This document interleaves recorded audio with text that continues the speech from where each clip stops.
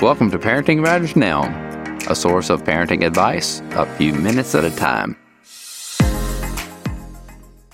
Where do you want to travel with your children? Hi, this is Dr. Roger Smith of Parenting Matters Now, and I want to talk about traveling without going anywhere.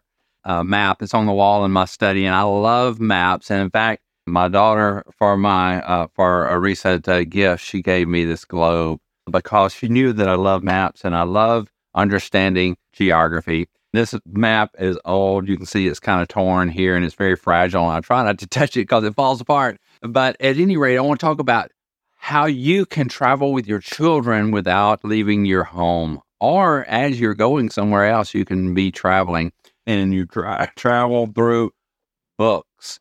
And you say, well, my children aren't readers and I'm not a reader. So that's not an excuse in this day and age. You can get audio books, and that's a great way to, in a story, go places.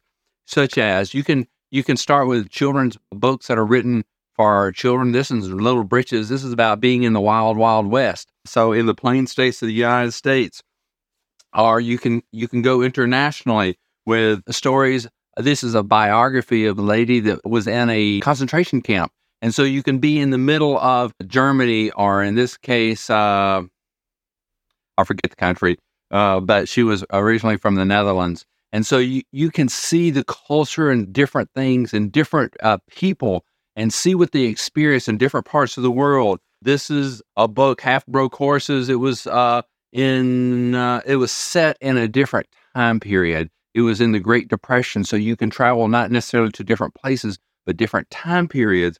Or you can go with Mark Twain up and down the Mississippi River and experience different things along the way. Or you can have children's books like this. This is an imaginary place. And it was talking about Roxabox, and it's one of my wife's favorite books to read to the grandchildren.